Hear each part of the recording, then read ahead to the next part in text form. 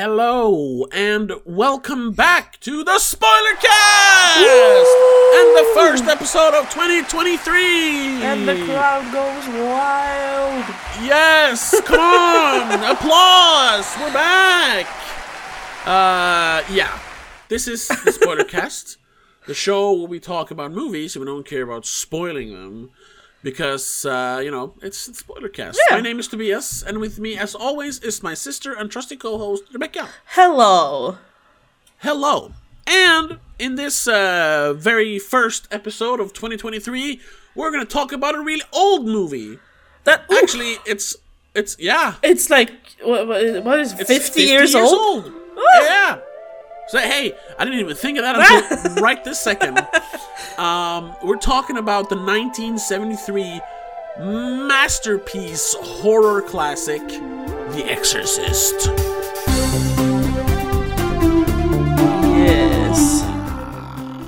Yes. Starring Ellen Burstyn, Max von Sydow, what's And Linda Blair? Linda Blair. And Damien Karras. No, what's the actual guy's name? Jason Miller. Jason Miller's the actor. Yes. It's the story of the little girl who gets possessed by the devil. We suppose. And the exorcism that takes place to drive that demon out of her body. I mean, there's a lot more going on, which we're going. Yeah, I was about to say, and like the lives around her who gets affected by this event, basically. Yes. So, before we get into it properly, had you seen The Exorcist before? Yes, I have. It's one of the few classics I haven't been able to not see. Okay, what? No, I've managed to dodge a lot of classics for some reason, but this one I haven't been able to dodge. I think you showed me this one, to be honest. At some point. I remember scenes of it at least. I remembered more of it as I saw it, but I did rewatch it earlier this week just because we needed to talk about it. Yeah. And I haven't seen it in a very long time. Yeah, I saw it. Exactly. No, I was thinking like, was I gonna say when I saw it the last time or the first time? Because the last time was today. But before that, before that, it'd probably been a few years. I bought it on Blu-ray a few like 4 years ago, maybe. So I probably saw it back then. But the first time I saw it, my first memory of The Exorcist is from like 2001 when they released the version you've never seen before. Speaking of which, I should have asked you before we started recording. How did you watch it? This time? Mm-hmm. On streaming. Which streaming? Shitty streaming. Okay. Because I couldn't find it anywhere, really. No, I mean, you could probably rent it somewhere. Yeah, but I didn't feel like paying for it. Yeah.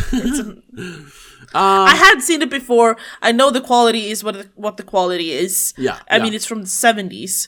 Whatever. I don't know what that has to do with quality, but... compared to quality. Cameras today. Yeah, picture quality. Yeah, but I'm not talking about that. The version that you saw, does it have the walking down the stairs backwards? The spider walk? Oh, yes. So you saw the unseen version, the director's cut. Oh, right. Yeah, that's the director's cut. We didn't discuss this beforehand. I should have mentioned it, but I don't know why I didn't. So I actually watched the theatrical cut. But how much of a difference is there really? There is the spider walk. The cop is in it a bit more. Yeah, but he doesn't do much. No, and his relationship with Father Dyer is explored more. They actually talk in the end. Yeah. The scene, which is now I'm thinking about, damn, I should have watched the director's cut. The scene, like in the middle of the exorcism, when they take a break and they sit in the staircase outside Reagan's room. They in your version, they like talk about why they're doing this and why it's so important. Like it's a matter of faith. And it's not just like it's not trying to save Reagan. It's like trying to save faith, basically. Yeah. Yeah. That's completely cut out in the theatrical version. Yeah, I know, and that is one of the best scenes in the movie. But not only that, it doesn't really it doesn't damage the movie anyway. It's not like it's in the way. No, yeah, it brings more to it. Yeah, it informs what the whole movie is actually about. It's about faith. It's not a disgusting thing that they can't show people because it's too scary or something. I know. I mean, some of the things they do keep then are way worse. Yes. When it comes to the creepy stuff. Even the crawling down the stairs isn't that bad. No, yeah. Compared to some of the other things. Because I'd forgotten some of the nasty bits. Jesus Christ. Oh. I was startled. And I'm not really squeamish when it comes to that stuff. I was like, holy shit, this is a kid doing this. That's weird. How old was she when she played that role? She was like 12, I think. Oh, so she's like the age of the character. Yeah, I think so. Maybe a little older. I'm not sure. Did she do the swearing and the weird stuff? Yes, because she had to deliver the lines, even though it was dubbed later. She had to deliver the lines to the other actors when they were shooting it. For timing and shit. Yeah, she was born 59, so 69. Yeah, she was like 13. Probably 12 when they shot it, yeah. Yeah. That poor little girl. She probably had to grow up fast. Yeah. I've heard her talk about it though favorably after the fact that I imagine they were still even though it was the 70s and even though it was William fucking Friedkin, it was a very sort of safe work environment, so to speak. Wasn't he the director or something that shot blanks on set to make people react properly? Yes, the scene where Karras is listening to the tape and the phone rings and he's like, oh! He just looks into the camera. That's when the director fired a shotgun next to him, and he was like super angry after that. Obviously, for obvious reasons. Yeah. It's also I don't know if you remember it now, but we I think last year when we did some classics, we talked about the French Connection. All right. Yeah, that's William Friedkin. That's a movie he did before this. Oh. You know, when they just guerrilla shot a car chase and they almost run over a little child, even though that's not yeah, he's a dangerous director. Yeah, he seems known a bit for stuff like that. Erratic, so to speak. Yes. But yeah, back to the missing bits in the theatrical cut. And let's see if I can find them. There must be like a alternate. Should be versions. A trivia list or something. Yeah, no, but here there's an alternate versions. Blah blah blah blah. I have to ask. You had a version that you bought in France or something, right? Yes, that's what I'm talking about because that was the first time I saw it. It was when were we in France? It was not 2007. It was 2000. Was it before 2007? It was 2004. Because 2007 we were in America. We were it was before that. It was before that. It must have been 2004. It was like 2 years before that or 2005, something. 2005, yeah. 5, I think. That's when I bought it. So 2005 was the first time I saw it. I just read here, a new edition labeled The Version You've Never Seen was released on September 22nd, 2000. Yeah, so I probably saw it 2005 or 4. Yeah. Or and here we have the changing here, the changes. So a slightly different opening, which shows the McNeil's home in Georgetown and cuts to the opening titles. Oh yeah, that's true. Fuck. The scene where Chris McNeil screams on the phone includes a new music cue, and amidst the line, "I've been on this fucking line for 20 minutes." Huh. Yeah. But I remember that line from like every time I watched it. Oh, whatever. Oh yeah, fuck. That's cut out as well. Now that I think about it, like, yeah, that was missing. A new scene where Reagan at the hospital receiving treatment to diagnose her unusual behavior. The doctor tells Chris McNeil that Reagan told him to keep his hands away from her goddamn cunt.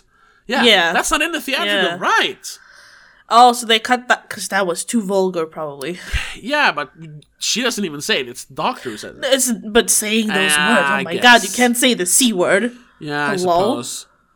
Oh yeah, then they did do like George Lucas adding like new digital effects, like you can see the devil. You can see the devil face here and there in the movie, which is just dumb. Yeah. Then of course, the spider walk. and the whole the face morphing when she grabs the psychiatrist. That's not in the original, which is because that's dumb. It's just because they have a similar effect to that towards the end when the devil tries to take over. So they wanted to like add that earlier in the movie. Yeah, that's dumb. Yeah, then there's just smaller changes like musical cues and stuff. But then of course, when Chris McNeil gives Father Karras' medal, I think you should have this in the car window. Mm-hmm. The one you saw, he says, I think you should keep it. In the theatrical version, he just keeps it himself. Yeah. Okay. Yeah. I mean, that doesn't really make... No, but it's a big change, I guess, but it doesn't really make a difference then and there. No, it does, though. Because Damien gave his life to save her child. So was that Damien's locket? Yes. Or necklace? Yes. I thought that was the necklace that the old priest found in the excavation in the beginning. That's the thing. Those are omens. He finds that medallion. He sees the devil or the demon's face, the statue. Demon. The whole, good versus evil in the beginning. With the dogs fighting and him standing towards... And then the fact that the devil actually calls out for Marin when, it's speaking backwards and all that. Yeah. It's like circling back, so him no, saying, I figured out that part, but I didn't realize the necklace was actually part of it as well. I thought that was a really random scene, to be honest. Yeah, but it makes sense that he would say, I think you should keep it, because to have Damien's spirit basically warding over them. Yeah, I guess. But also, I guess, Dyer being his closest friend, he should keep a memento or something. I don't know. But he got to choose from all the other stuff he had. So. Exactly. And then, of course, the original ending with Father Dyer and Lieutenant Kinnerman has been restored. The Tubular Bells music cue plays over them walking away, and ends before Lieutenant Kinnerman can say... the quote from Casablanca, I think this is the beginning of a beautiful friendship, Well, so that whole thing is that cut doesn't from really theatrical. add too much either, to be honest. No, that's also because a lot of that was, from what I understand, it's more prominent in the book, and they cut it out of the movie. Kinnaman is more of a character in the book. I haven't read it, but I heard it. I want to read it, though. That is another book that we should add to the list of books we should read to compare to the movie. Yeah. Speaking of that, I finally finished the goddamn book, so we could actually shoot the pilot for that show. We could start with one of them. Yeah. That's for another thing. That's another thing. So, I to be honest, The Exorcist in all its glory, yes, I don't find it a fantastic film. Okay. We've said it before, though, I'm probably damaged by modern filmmaking. Yeah. I can't really appreciate the old classics properly. I do, however, feel like this one has more to it than a lot of the other old classics we've talked about and watched, because it has some really cool shots for such an old movie. Yeah. First off, the fucking crab walk. What the hell? Yeah. How did they even do that? I don't know. It's really cool. Yeah, it's wire work. It's a person, obviously, but like, it looks really cool, and I like all the spitting and the blood and gore looks really good for such an old movie, where it feels like they would just cop out and like throw a little bit of stuff in someone's face, but no. When he gets it in his face, I think it's Father Karras, gets the first time she spits on him. Yeah, and he's actually shocked. Yeah, and the composition, because it's obviously just a tube with goo, but but in the shot you see it come out of her mouth. And I watched the theatrical version, so it wasn't digitally retouched. Oh no, it was remastered. It was actually. But like it. But that effect looks great. It's so short, so you don't notice any like. Any misses or goofs or anything, but so in the moment it looks awesome. Yeah. Oh yes. And I did see. I managed to just scroll through some random clips on YouTube, and I saw how they, when the room kind of closes itself off when the mother's in there with Reagan, when the door, the chair goes across the door, so she can't get out. Yeah. They probably had everything on wires, but it looked really cool. Yeah, it's effective. Yeah. Well, we've said that before also, because real effects are better than special effects sometimes. Yeah, yeah. So I think it works. Yeah. But that's that. I'm not really sure what I was going with that, to be honest. I just wanted to mention it, that I was pleasantly surprised, so to speak, that I did enjoy this as much as I did, even though it's not my favorite movie still. Like, it's not fantastic to me, but it's better than I expected. But okay, so I gotta ask, because I know this has been, even for us, this has been very scatterbrained so far. We don't have we don't really have a format, as they say a lot on the Always Sunny podcast. No. Should we start a format? Because I kind of have that on my other podcast, The Madness and the Method. Check it out on the same platforms. Check it out every Tuesday. We have the basic starting question. What did you think of the movie? And then we kind of just spitball. And then we end with a grading, I suppose. Sometimes. Yeah, sort of. Yeah. But okay. So whatever format, whatever. But I gotta ask you. You keep saying that it's not like great. What is it that keeps it from? What is it that? What is it you don't like about it? If you say it that way, because to me it's a damn near perfect movie. It's one of the best movies ever made. It's probably in my top 10 of all time. Maybe. See, no, but the story is interesting enough, but I think it's a bit scattered how it's told. I was sort of confused at times in which order things were happening. Okay, I can kind of see that. There should be a more clear run through so you can keep track of stuff. It feels sometimes they skip. Reagan's deterioration, so to speak, is very fast at certain points, and then nothing for a while. Then it's just one day, but before that they jumped 2 months or something. It feels uneven in a way. It's a very vague answer. No, I was going to say, those are dangerous words when talking about The Exorcist. Yes. It's pretty uneven. It's vague. I don't know. No, but you know what I mean, though. Yeah, I know what you mean, but yeah, but it's hard. It's hard to, it's hard to put a finger on it. But it's a feeling. It's just a feeling. Something was off, and I think it's not really a straight line with the storytelling. It feels a little bit scattered.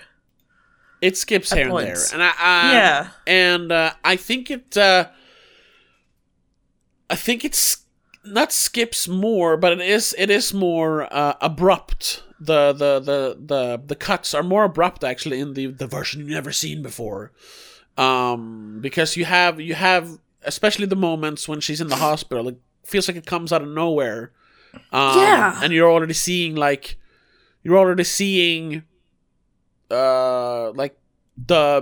demon taking over already, which you really don't in the theatrical version. So it doesn't feel as abrupt in the theatrical. Maybe that's part of it. Okay. Yeah, that could be it. No, so I'm thinking of comparing it to other Exorcist movies that I have seen, the few ones I actually remember having seen. They have a more clear, slow deterioration of the person being possessed. Either it starts off with them already being full-on gone, or you have a slow build-up of them becoming more and more crazy, so to speak. Yeah. Here you kind of go, oh, she's a little sick, she's a little weird, and then all of a sudden she's swearing at doctors, and then she has scars on her face. How did you go from a little bit sick to another person's face on your face? Well, in 2 scenes. That is because the movie's not actually about her being possessed, and honestly, it's not actually about The Exorcist either. No, I know. It's just a cool title.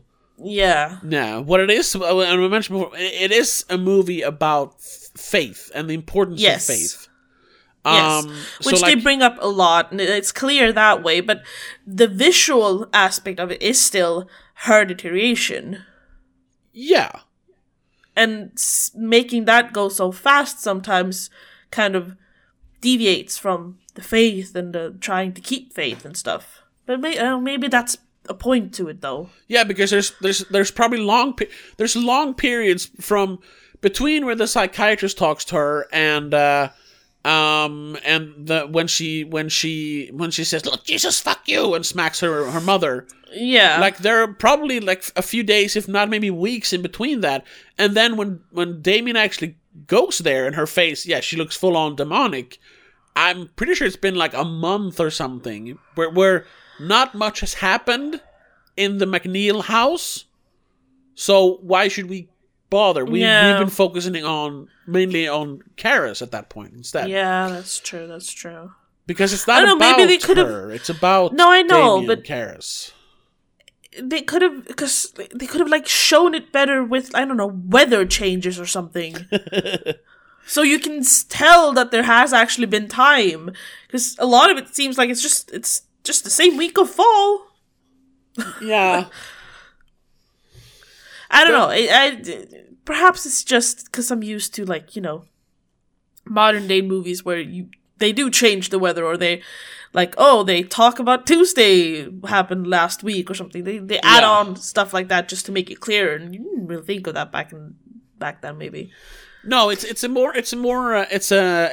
leaner form of storytelling. There's a very little fat in this movie, which I like. I recently watched a movie called I don't remember. It's a French title. I don't remember. But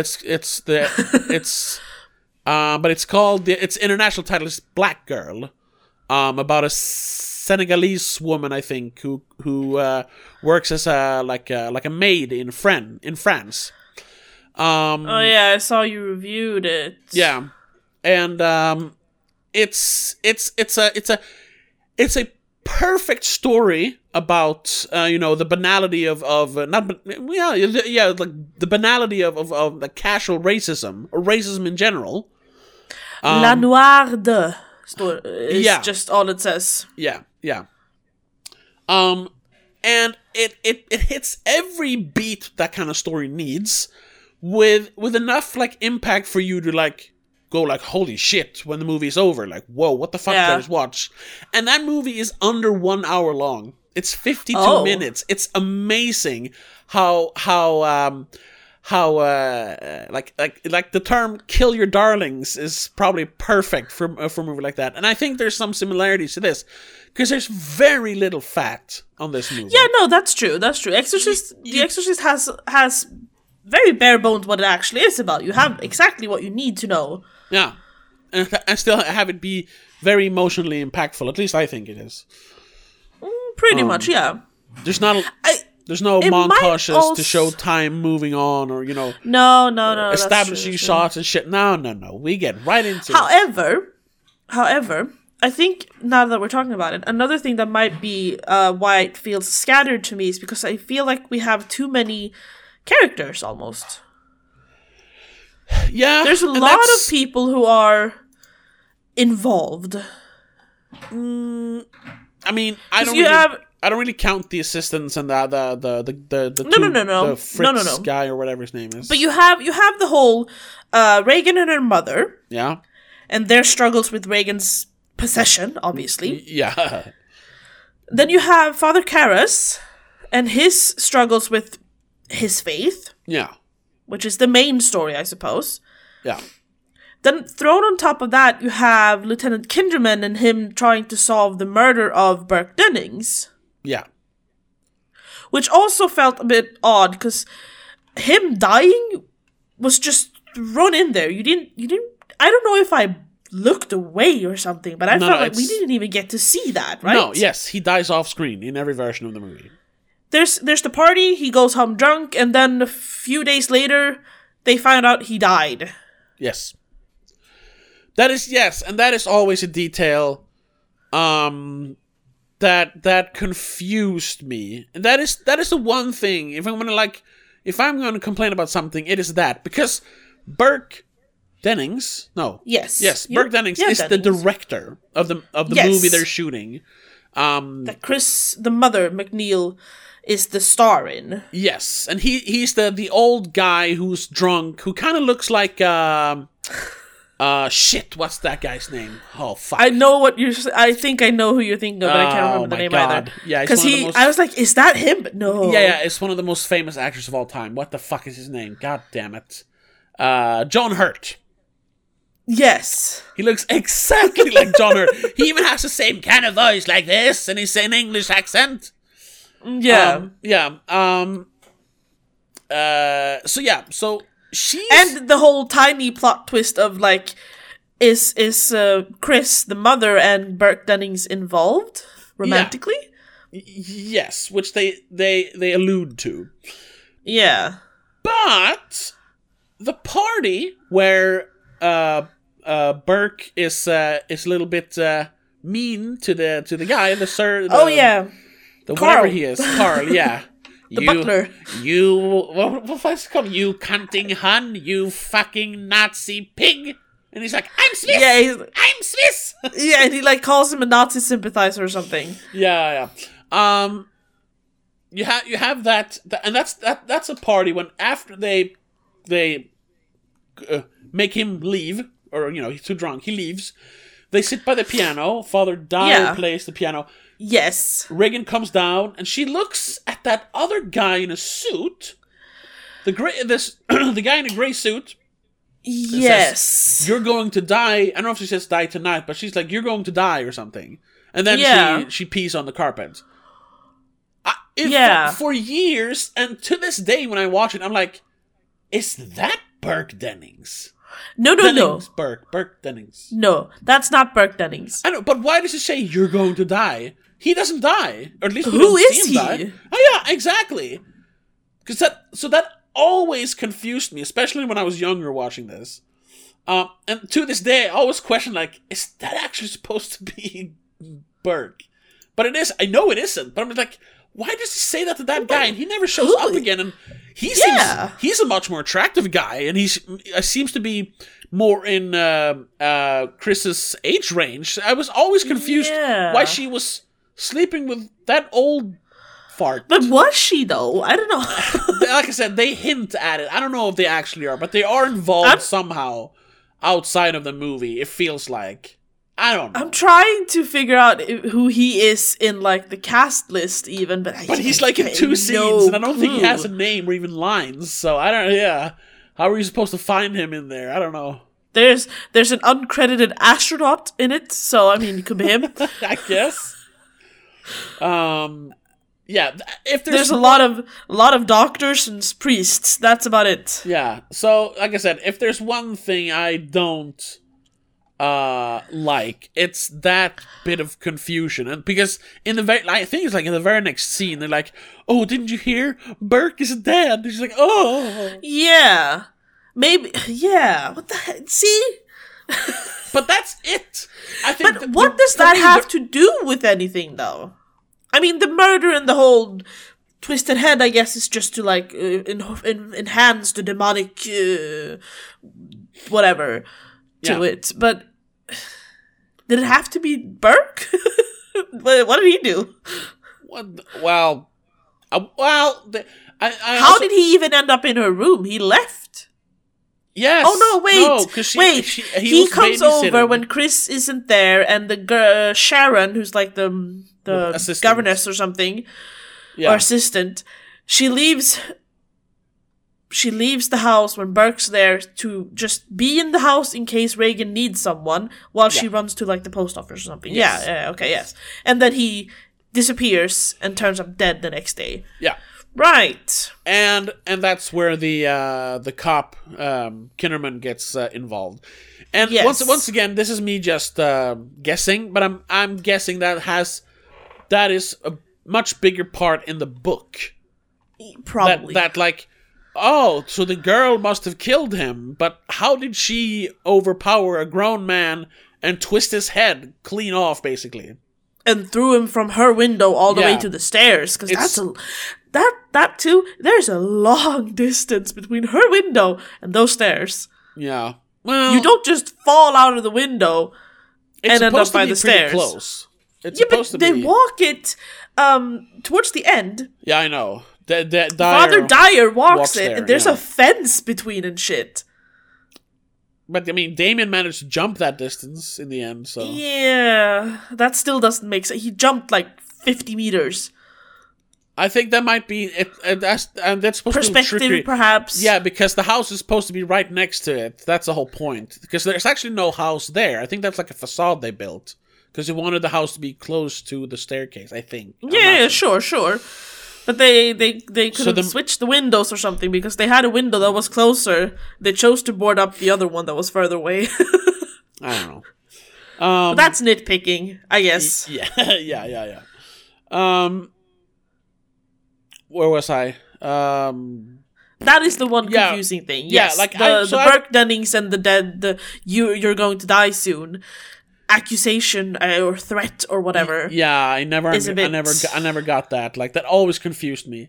And like I said, even now when I'm looking at the cast list and I see Jack McGowran and it's a picture from the movie, says Burke Dennings, I'm like, are you sure? Or was it that other guy? I don't know. I don't know.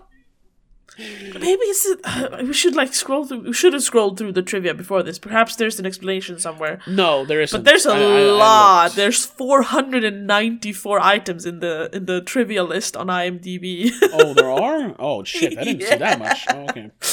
There's so many trivias here. There's that much? I thought I looked through all of it, and it only took me 10 minutes.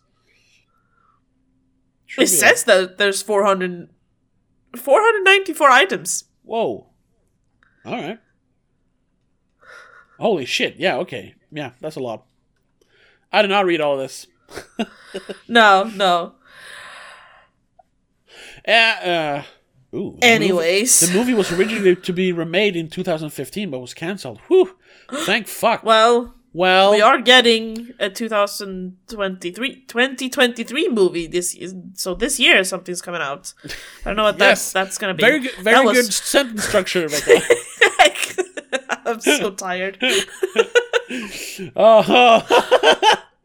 Yes, and that's also kind of why we're talking about it. Honestly, the conversation on why we decided to do this episode first was firstly because you're previously engaged tomorrow when we were going to go see Megan, actually. Yes. So we couldn't do the Megan episode. We need to push that one for a week. We are probably going to do it because I still want to go see that. Yeah. But we'll do that a week late. Sorry, people. But also because just like we did last year, and I think we did the year before that, to start off the year with some classics. Yeah. Last year we did the zombies. Yeah. So, and this year I wanted to talk about The Exorcist 3, which I think is one of those not just underrated gem, underrated masterpieces. And I haven't actually seen that one. Yeah, exactly. And it's I've only seen this one, the first one. Yeah, it's like one of those rare sequels that is better than the original. Oh, I shouldn't say that. That was me speaking out of turn. It's at least on the same level as the original. I don't want to say that before we have the conversation, because I'm not sure about that. Anyway. Because we always change our opinions when we talk about movies. Yes. But yeah, so I thought maybe we should actually watch the first one as well, at least, because the first and the third one are kind of connected on a spiritual level, so to speak. Yeah. I mean, and a literal level, because that movie, spoilers, is actually about Lieutenant Kinnerman 15 years later. Oh. Yeah. Exciting. Anyway. Yeah. Anyway. Back to The Exorcist. Yes. Anything else you don't like about it? No, not really, to be honest. Other than that, I think it's a really good movie. Yeah. I love the accuracy with all the religious things and the choice of having French and Latin words thrown in there. That stuck with me was the stupid French term that the demon says when he's asked his name. La plume de ma tante?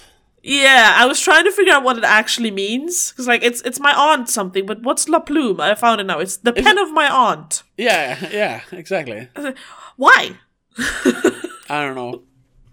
Well, apparently it's just because it's a really stupid text that is usually in a lot of French textbooks.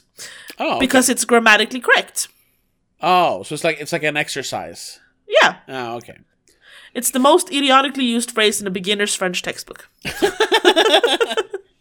But so it's correct. The devil was speaking intro to French.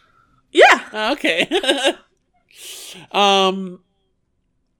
However, I have to ask you, because I didn't realize this when I was watching the movie. I realized this later.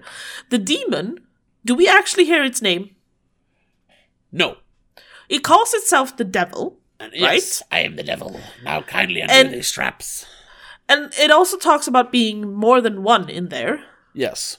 And also saying, I am no one. Yeah. However, when you search The Exorcist, they say that the demon is Pazuzu. Yes. And that's... Who the heck is Pazuzu? Well, if you want to find out about that, check out our Patreon episode where we're going to talk about John Borman's The Exorcist 2.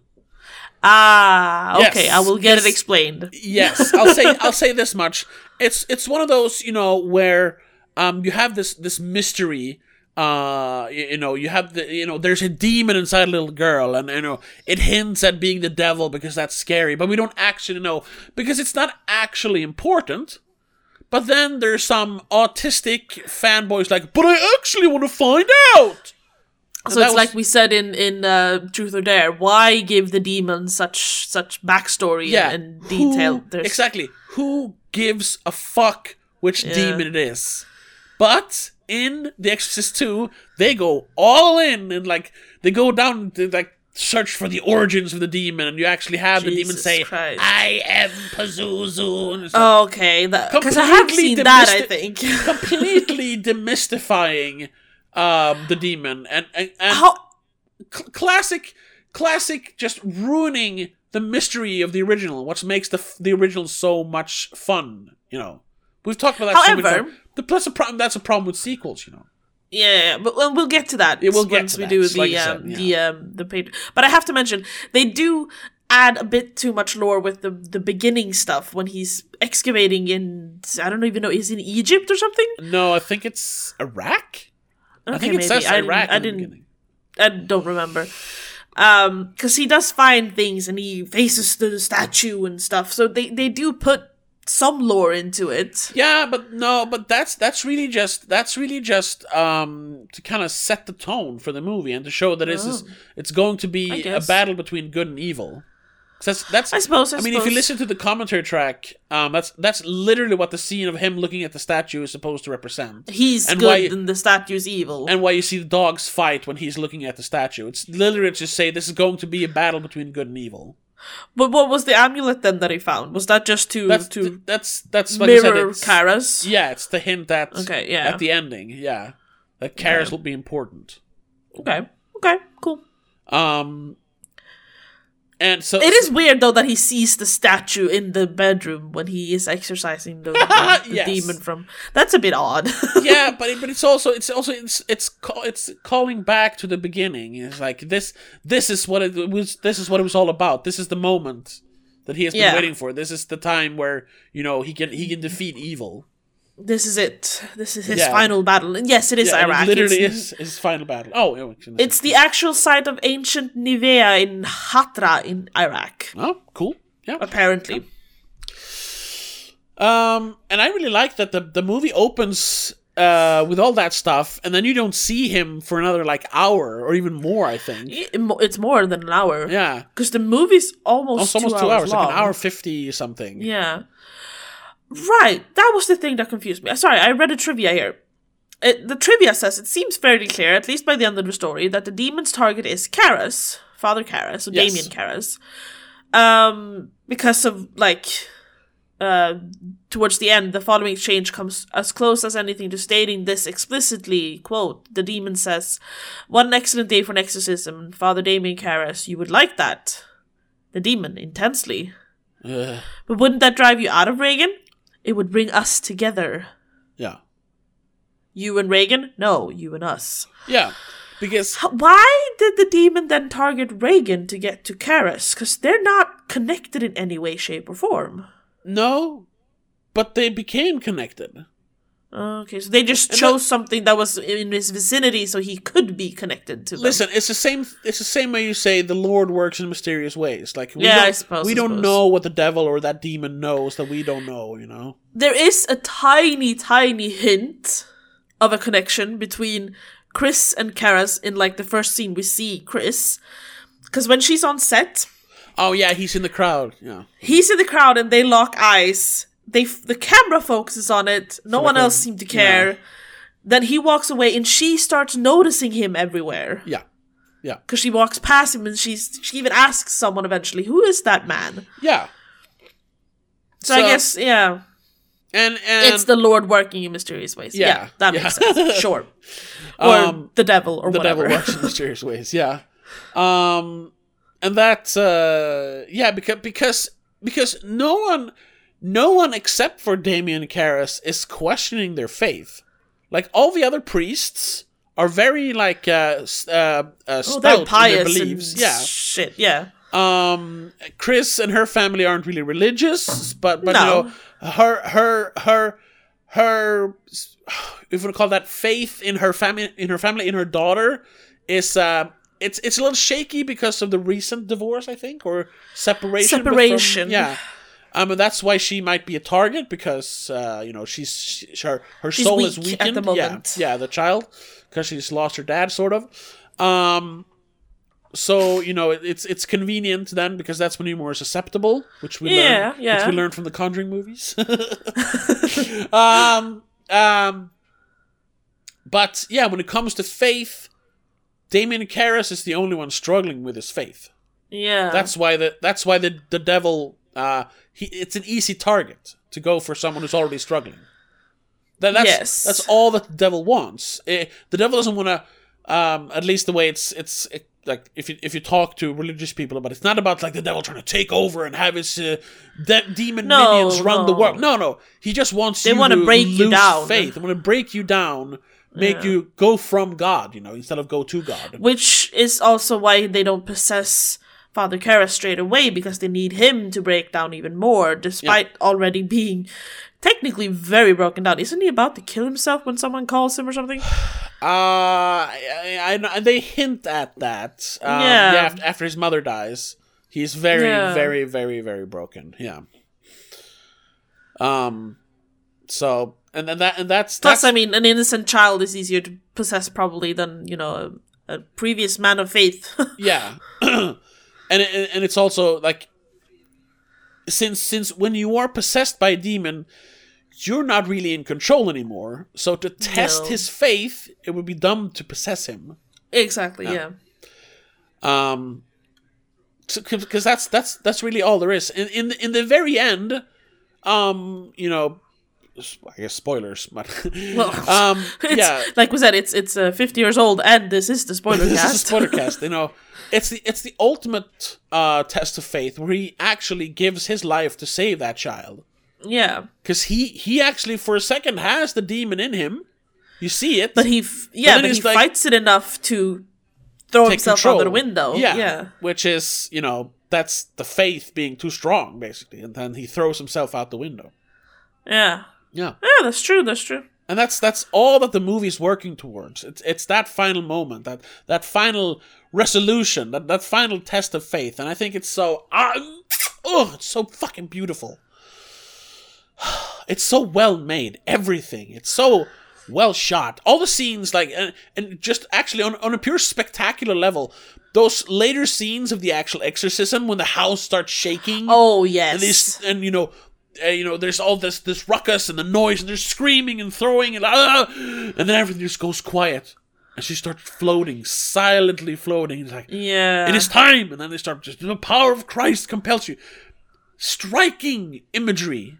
Oh, like, yes, definitely. Some of the coolest shots of all time. The one where she actually, she looks up and the light shines through her sleeping gown, or whatever it's called. Negligee? Nightgown. Nightgown, that's what you call it. She's a child, she's not wearing she's not wearing a negligee, that's true. And then you see the statue, like, that's like a painting. Yeah, sure. Yeah, that's true. And that's in a movie with which previously, a lot of the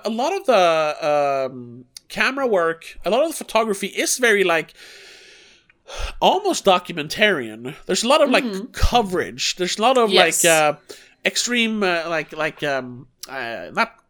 what's the opposite of a close up? I can't speak. Wide shot. It's a wide shot. Yeah, I was about to say long shot. That's not the word. Wide shot. Wide shot of people like walking. And there's not a lot of, except for towards the end, there's not a lot of like stylized shots. And that's kind of no, because until The Exorcist, it's just daily life with exactly. demon possessing your child. And I mean, I don't know how much you remember because it's been a while, but when we saw French Connection, the French Connection, it's kind of his style to kind of almost shoot it as if it is real, because that's yes, realism. I think we said that. Yeah. And that comes back. I haven't seen a lot of his movies, but I've seen a fair amount of his movies, and that's kind of his style. He's not very stylish. It's very real, and his direction comes through in character and setup of scenes like the ending and everything. So yeah, I like. I can understand, because sometimes you don't really... I don't know where it's going with this. Wait a minute. No, me neither. I was going to say, I fully understand why this is considered a classic. Like, one of those... Like, because you talk about, there's classics, but then there are, like, there are movies that everyone knows about. Yes. Like, you have, like you have Jaws. Even if you haven't seen them, you know about them at least. Everyone knows about it. So, and a couple of those, like Jaws and like Apocalypse Now. A lot of 70s movies, actually, now I think about it. Titanic. I'd count Titanic. Titanic is a more modern one, yeah. And then, of course, The Exorcist. Everyone knows about The Exorcist. And it's not just because, like, it was really good then, but it hasn't aged well. Like, no. Like, it holds up. Yes. This one specifically because it has some very memorable, I guess, gore and words. Yeah. Though I remembered the one phrase I remember from this one is "she's mine now" or ours. Is it ours or mine? Shit. The bitch is mine, basically, but she says the sow is mine. Yeah, the sow. Yeah. I remember this as the bitch though, which it's probably from. That sounds more like could be Scary Movie 2 because they spoof the opening. Yeah.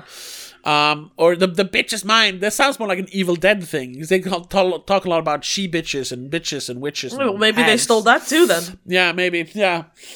But now and the crab walk around the stairs and the peeing on the carpet. Everyone remembers that. Yes. Even if you haven't seen the movie, you know about those scenes. Yeah. But then just beyond that, how not just those shocking scenes, but like all of it is so like I said, because there's not a lot of fat. Like every scene feels memorable. Like, yes. Of course, there's transitional stuff you don't know, whatever. But like.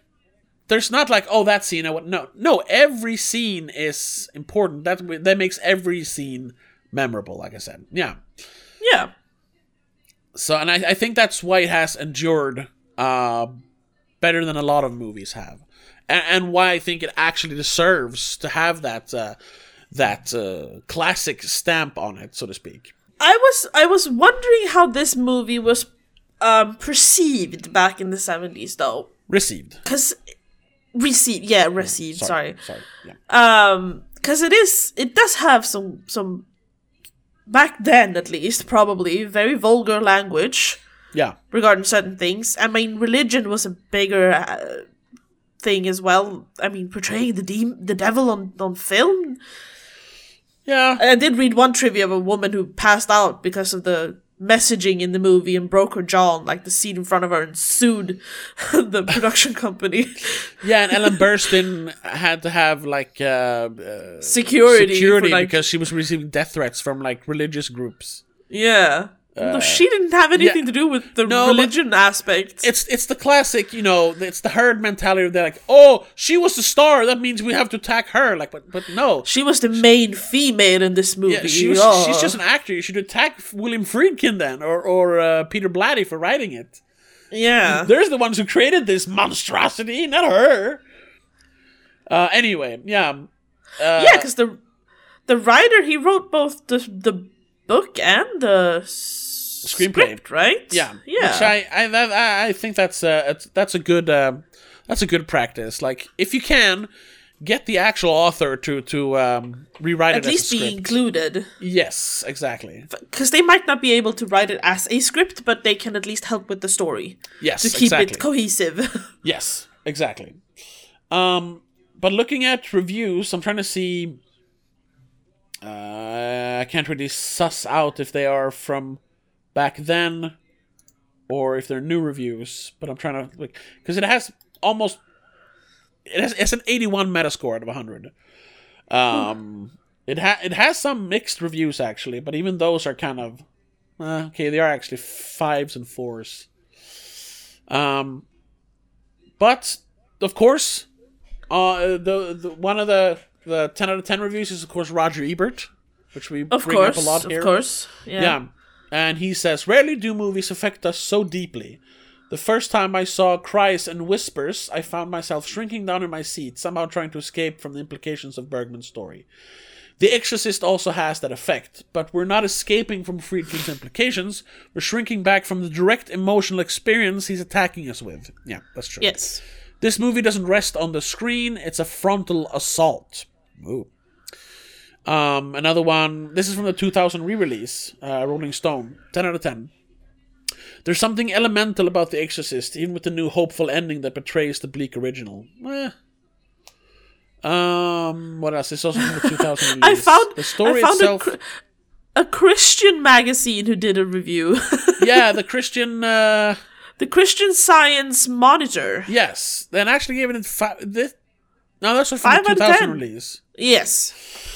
"In both its original 73 version and its expanded 2000 edition, this hugely popular horror yarn is less a cleverly spun story than a disjointed collection of shockaroos." That's kind of what you said as well. Like, yeah, that, they're kind of disjointed. That it feels like it's skipping back and forth, sort of. It's not just a disjointed collection of shockaroos, though. I mean, there is story to it. It's just, it's rushed at times. Yeah. But, surrounding and the shock isn't just there to be shocking. There is a point to it. Yeah, which I think they're missing here. Surrounding a few ghoulishly effective moments with overcooked plot twists and in-your-face vulgarity. Yeah, I wonder, can I read this? Hey, they actually still have the review up. That's not often. Or maybe they don't. What the hell is this? What do I found one from 1974. Yeah? And it's the worst. Oh, really? It's the lowest rating on Metacritic's. Jay Cox from Time? Yes. Oh, okay. Yes. Do you want to read it? I'm not going to read all of it. It's kind of long. Yeah, but the blurb. Yeah, the blurb is, the movie is vile and brutalizing. Indeed, in many ways, it's worse than the book. If The Exorcist had been invested with any real intelligence or passion, if it had wanted to do something other than promote a few shivers, the explicitness would never have mattered. As used here, the explicitness amounts to not much more than a shill, a come on. Yeah, so they think it's too much. the gore, the gore takes over, which yeah. I can see how some might feel that way, especially back in like the early 70s. Yes. Now though, no. And now it's almost ridiculous. Yeah, and the choice of gore, to be fair, because it's all vomiting. Yeah, pissing. And then looking back at it, it's hard to say because I've never really been affected by gore. There's very few movies where I'm like, this was too much. There are some. I can't think of anyone right now, but there are. It's usually not the gore though; it's the actions. I'd say that the are implication. More, yeah. Like if there's like torture and stuff like that. It's the humans that are disgusting, not the blood, so to speak. Exactly. But I still gotta say, like, and I like at the time, this was very highly regarded at the time as well. So it's not like it gained its fame later on. I'd say that it's not actually about the gore. I mean, it's obviously not about the gore. The gore is there to really emphasize what, the shocking moments, but it is not just a spectacle. It is a story. It is a movie about something. Like you said, the movie is in general about losing faith, and it's also about how ugly that can be then. To get lost. And the ugliness is represented in the gore, in how Reagan deteriorates and what she chooses to do. It's the bad thoughts you get when you lose faith. Yeah. And personified. Yeah. And it is it's a quote I've used before from I don't know, it's like some little video that Mark Kermode shot when he introduced for some TV showing of Martyrs. He talks about how we talked about Martyrs, right? Yes, we have. Yeah, and I mentioned it back then as well. That that movie is super brutal. It's bloody, it's disgusting, it's inhuman in the way they treat that woman in the end, or really throughout the movie. But it's all justified because they are means to an end, and that, it's about it's not Hostel. It's not Saw. Yes, it's about something. And it's the same here. Yeah, all that, the poor girl, the profanities and gore is... At least it's not just spectacle. It's about something. It's about faith. Character, almost. Yes. In itself. I mean, it literally is. It's a demon. Well, yeah. In a way, it's very literal. There is a literal demon there testing your faith. Yeah. This movie is testing your faith. Yeah, in a way. Faith. Not faith. Faith. Yeah, in a way. And once again, then, that's why this movie is a classic and one of the biggest classics of all time. Yes. I mean, I can't say we've done a great job of describing it or picking it apart, promoting it. Yeah, but that's what we do. We have conversations about movies. Yes. And I'm sure we've helped someone understand this, and if you haven't seen it before, now we kind of spoil it for you, but I guess it's one of those movies you can't really spoil it. Everyone knows about it. So. And even if you know the ending, and even if you know some of the details, you need to see it to actually understand how losing your faith works in this movie, even if you know that that's the end goal. Yeah. Or, well, I guess he finds his faith again in the end, in that last moment. Yeah, that's exactly. Technically. That's what he does. That's why he is willing to sacrifice himself. So, but still, you can still watch it. We haven't ruined the movie. No, that's true. So, I don't even know how long we talked. No, but I think that is it. There's not much more we can say. No, not really. You've convinced me, to be honest, that it is better than how I might have sounded in the beginning. Yeah. I started off sounding very skeptical. I'm not skeptical. It's just that when we start off talking about a movie, I always bring up the bad stuff first. Yeah. And it is still, time-wise, it is a bit confusing and scattered, in my opinion, but the story still works. Yes. And I agree with some of that, definitely. And I brought up the whole Burke thing. Yeah. Yes. That's always going to be confusing to me. But just to wrap it up here, then do we do 10 or 5 scale? I don't even remember. We technically do a 5 scale, I guess, but then we always end up doing half stars and shit, so... Right, yeah, because it's, like Letterboxd. I haven't actually graded this yet on Letterboxd. Nah, yeah, me neither. I was gonna do it after I saw it, but then we started recording, so... Yeah, and I don't know what I would give it. I think... I gotta see what I give other movies. How do I... Wait... Do it by my rating. What movies have I given 5 stars in the past years? I guess this is probably about a 4 though. A 4, okay. I think. Yeah, and because for me, obviously a lot of it is visual, but considering this is from the 70s, I can't really compare it to today's visuals. No. So I have to consider more story, and I really like the story. Yeah. It's fascinating. I mean, for someone who isn't religious movies are fascinating in general. I fucking love movies about Christianity and demons. It's so entertaining. Yeah. I'm just looking at what I've reviewed recently or in the last year. A lot of a few new movies, obviously The Northman, but then a lot of classics like Vertigo and Rocky and Texas Chainsaw Massacre.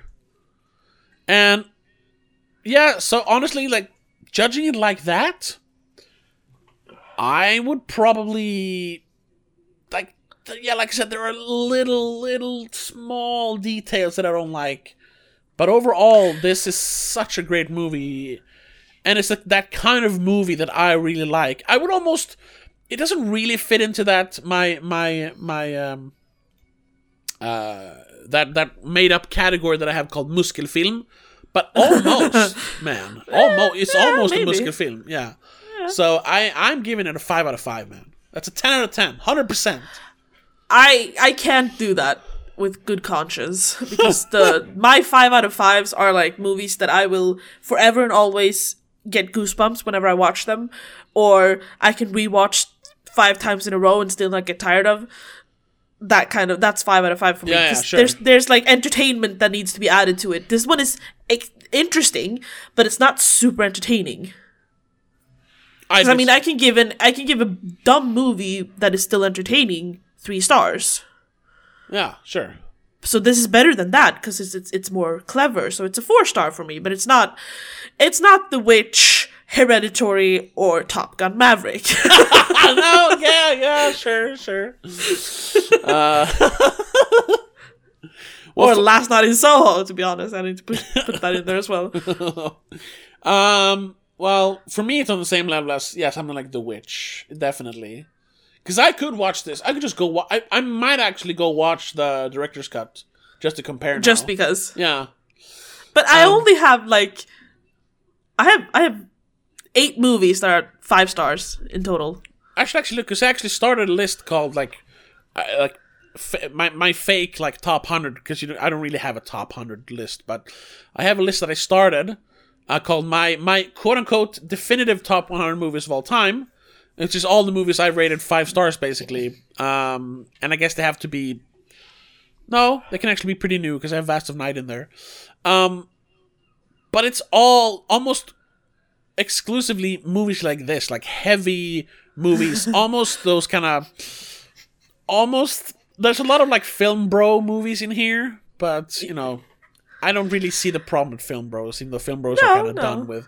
But you have Conan the Barbarian, The Witch, Matrix, In Bruges, Whiplash, The Godfather, all those kind of movies, But then I sprinkle in my own personals, like The Vast of Night, Castaway, some newer movies. You know what?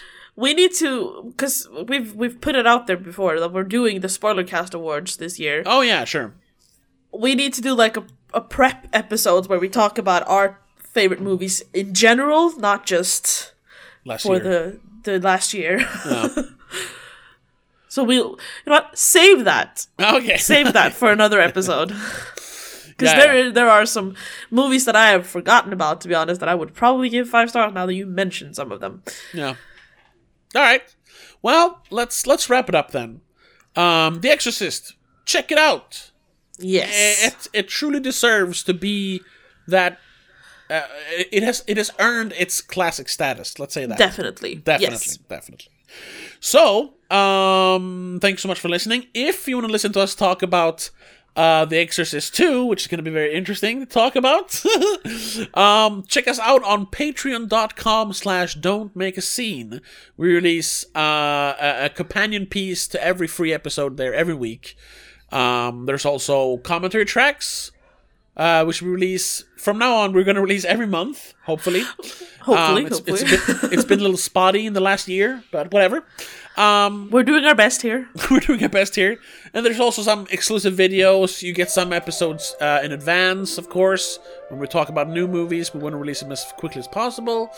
And all that for a very, very small amount of money, which goes directly into the continued creation of this podcast. So support independent tickets. Movie tickets. New microphones and stuff. Support independent podcasting by pledging to our Patreon on patreon.com/don'tmakeascene. Links are everywhere. Links are everywhere. And we'll see you in the next episode when we are going to talk about Megan, I think. Yes, that was the plan. Megan. Yeah. But then we're going to be back the week after that. And we're going to talk about The Exorcist 3. And we're going to discuss, is it maybe better than the original? Ooh. Yeah. So, check us out next week and the week after that. And until then, have a good one. Bye. The Spoilercast is part of Please Don't Make a Scene.